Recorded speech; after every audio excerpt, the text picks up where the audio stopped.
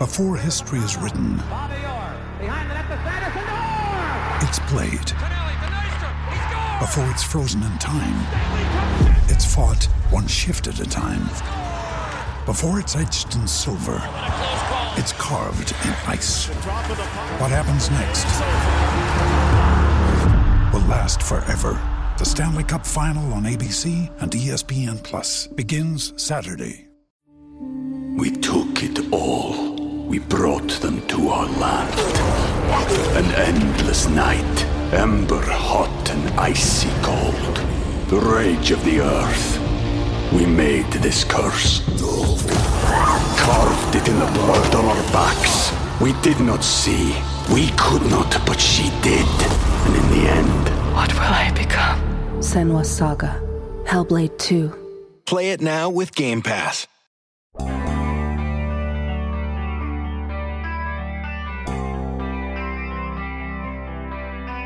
Mike Tomlin blames himself publicly, explicitly, for the loss out in L.A. And I am not buying this. Good morning to you. Good Wednesday morning. I'm Dejan Kovacevic of DK Pittsburgh Sports, and this is Daily Shot of Steelers. It comes your way bright and early every weekday if you're into hockey and or baseball. I also offer up daily shots of Penguins and Pirates every day, right where you found this. In Tomlin's weekly press conference, he offered an unusual and specific self-critique of the 41-37 loss to the Chargers. And before I even begin dissecting what it was that he said, here is what he said. We came up short in the game. Like I also mentioned after the game, I take responsibility for that. Looking back at it, I felt that way instantly after the game, and I still feel that way with the configuration of people that we had available to us on defense. We probably should have done some things differently, more out of our personality, to be quite honest with you. Drawing inside the lines when you got significant people missing kind of at every level. We weren't able to be as good as we desired to be and win those moments versus a well-balanced group like that. We weren't good enough to keep the quarterback in the pocket with our four-man rush. Under normal circumstances, our four-man rush probably is good enough to keep quarterbacks in the pocket. Buffalo, for example. It was not good enough in those circumstances with some of the people that we were missing. Not only Watt, but Loudermilk has given us good quality reps in recent weeks, and so I thought that was a factor in the game. We were less aggressive in maybe some of our blitz game. We felt like we needed 7 people in coverage, and so we didn't get after them as much as we would like. Some of those things. It was just it was one of those games. It was something to learn from, particularly from a coach's perspective, and we will. Okay, so sticking with the defense here, since that was obviously most of his focus there, if I hear this correctly, Tomlin is saying that it's his fault that the team entered the game with a scheme that was too similar to the one that was deployed in Buffalo, where they just put down 4 guys on the line and said, you get everything done, and we're going to put 7 guys in coverage to make sure that this guy can't pass, meaning Justin Herbert. And that didn't work because they don't have very many players left. And then there was no adjustment, and then they lost and gave up a zillion points and wasted what would have been the single biggest comeback victory in franchise history because the head coach? Okay. Well, at another point of the press conference, the much touchier subject, at least by all appearances, was failing to give the ball to Najee Harris inside the 5-yard line and instead trying all kinds of ridiculous Matt Canada frivolity and getting shut down. On this one, Tomlin was not at all reflective in any way, just wanted nothing to do with the subject. But he did acknowledge that he gets involved in the offense, and he doesn't make just suggestions. He will order a play. So he, in essence, also took blame for some of the offensive schematics that have been called into question about this game. All right. Here's what this actually sounds like. Adding it all up. Tomlin, Cohen, my coordinators have no idea what the hell they're doing. Okay? They just don't. I'm sorry. I'm not going to bury them here in front of you all publicly, sitting here at this desk with all these microphones in front of me. But listen, figure it out, people. Somebody's coming up with these schematics over the course of the week. Somebody's coming up with a master plan. And yes, I, as the head coach, I have not just the authority, but the responsibility to shoot it down if it's dumb. And I didn't do that because I trusted these quacks. But here I am telling you now, after the long flight home, after this really lousy loss, that these guys they have no idea what they're doing. What am I supposed to do here? I'm the head coach, but I got to be head coach. I got to be doing head coach things. I can't also be the coordinators. Now I got to play call on both sides of the ball? Come on. That's what I heard from Tomlin there. This portion of Daily Shot of Steelers is brought to you by Point Park University. Choose from nearly 100 career-focused programs leading to bachelor's, master's, and doctoral degrees at Point Park. Choose when and how you prefer to do that studying, whether it's at Point Park's gorgeous downtown Pittsburgh campus, whether it's online, maybe a flexible hybrid format would work best. Find out more about all of this at pointpark.edu. Understand, please, I am not absolving Tomlin of this. I have no doubt that he's speaking the truth when he takes ultimate responsibility for it. He is the head coach. As I said, he is the final check and balance on all of this. But it's also a lot easier to check and balance a plan that isn't stupid. The Butler plan, and I've been moaning about this all season long, that's been based on what worked against the Bills, was never going to apply across the board, least of all when you're missing football players, when you're missing significant football players. The reason it worked against Josh Allen is that you had T.J. Watt out on the field. You still had Tyson Alualu. You still had your secondary. To go into Los Angeles and be missing all these players, TJ, Minka, Hayden, and say, you know what, that Buffalo thing, that worked really well. Let's do that again. That's a difficult thing to overcome at midstream.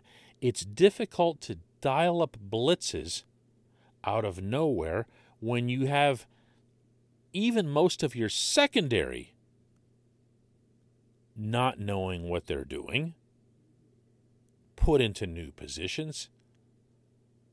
And then you're going to say, what, at halftime? Hey, you who's never run a cornerback blitz in his life, we need you to run a cornerback blitz, even though you didn't practice it all week long. Do you see what I'm getting at now? The coordinator puts together the plan, the mindset, and their plan and their mindset was this idiotic thing. So what's Tomlin going to do? He's going to sit at his chair and say, man, Butler really screwed this up. I'm not letting him do anything anymore. He can't. He can't. What he can say is, my bad, won't let it happen again. Oh, and by the way, I'm also very active in play calling, and they are not suggestions. This would be the day to say both of those things. Offense is different. Tomlin is principally a defensive coach. He's never going to be anywhere near as comfortable getting involved there. But you don't need to be Bill Walsh to figure out that you've got Najee Harris on your roster. You've got multiple cracks to get a handful of yards. Give him the football at least once. Take the coordinator's keys away when you get into these situations and say, my man, nobody cares how clever you are. Nobody cares if you get an attaboy on this play. All anybody cares about is the 6 points, all right? If you hand the ball to 22 and he scores a touchdown and it makes you feel better if we walk over and pat you on the head or something, we'll do that. But what matters is the touchdown here. That I could be overreading all of this, but and for the third time now, I'm not absolving Tomlin.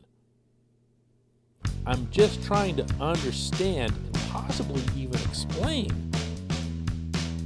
what it was that he was really getting at yesterday. When we come back, just one question.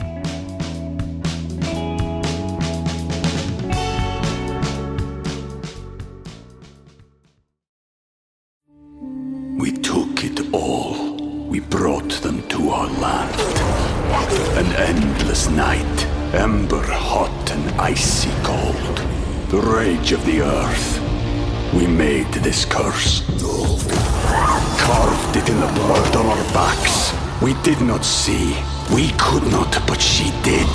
And in the end... What will I become? Senua's Saga. Hellblade 2. Play it now with Game Pass.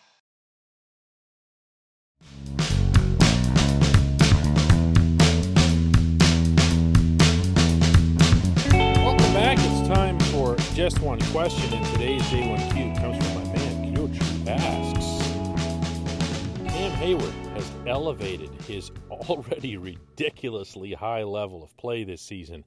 Will he become a Hall of Famer, or will he lack the stats compared to some other defensive linemen? Well, you ever want to get a rise out of Cam? Bring up the subject of how interior defensive linemen are measured against their peers when they're the ones playing in a 3-4 system. It's actually not fair.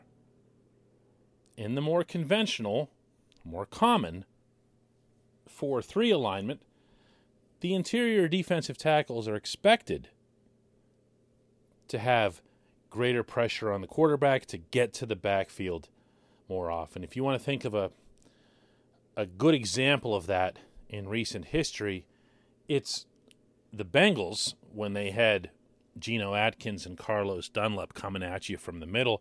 Those guys were putting up monster numbers because other things were happening on the outside, on the fringes, and they were the ones that, had to go and wreak havoc from within. The numbers, again, were expected. They're not really in a 3-4. Cam is making them happen this year with almost no support. And I'm not even being mean when I say that. Watch the film of Chris Wormley and Isaiah Buggs and some of these other guys getting steamrollered up front. Teams are finding a way to key on Cam, a double, even triple him. They even tripled him at times in L.A.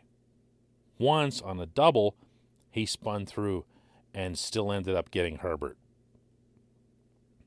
He is having, as you put it, an extraordinary season, including to the bar he'd already set for himself. He has risen above at age 32 and after a decade in the league, and that is some seriously rare air.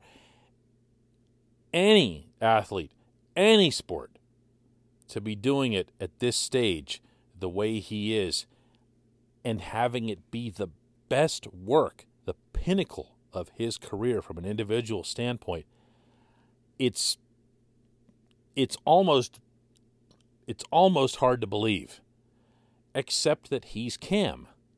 He is as driven as anyone I've covered, both on and off the field. And part of his drive, and I'm not going to speak out of turn when I share this with you, is, he sees a Hall of Fame candidacy in his future. It's not what motivates him on a day-to-day basis. It's not what he feels will end up defining his tenure with the Steelers. He knows that's going to be related to wins and losses, but he does think about it. He is aware of it. And because he's put that goal, because he's put that way up there on the top shelf for himself to reach, by simple logic, he's also saying he feels like he should perform at that level on a regular basis. And maybe because he is later in his career, he has found yet another notch, because he's not going to be playing forever. And as you correctly point out, he's not going to have numbers. He's not going to have a case that'll be easy for anyone to make to get him into Canton. What would be the best way for him to get noticed? Well, win. Because no matter what he does the rest of the way, and we've seen this already in some analyses, he's not going to get Defensive Player of the Year. He might not get Defensive Player of the Year on his own team. I think he will, but he might not. So you're going to have a hard time him getting individual acknowledgments unless the Steelers proceed through the playoffs and more people watch them and more people pay attention to what he does, and he gets the opportunity to have bigger stages and to have the kind of impact that he's been having on games with the whole country watching. Do I think he's there? I mean, that's tough. I can't bring myself to say anything negative about Cam Hayward. I'll say that I feel he has an opportunity. There, how's that for my diplomatic answer? I feel that if he continues as he has this season for this year and maybe even another one or another one after that, he'd very much be in the discussion for such a thing. I appreciate the question. I appreciate everybody listening to Daily Shot of Steelers. We will not have a show tomorrow because of Thanksgiving, but we'll be back Friday to talk about the game against the Bengals before I head on out to Cincinnati to cover that.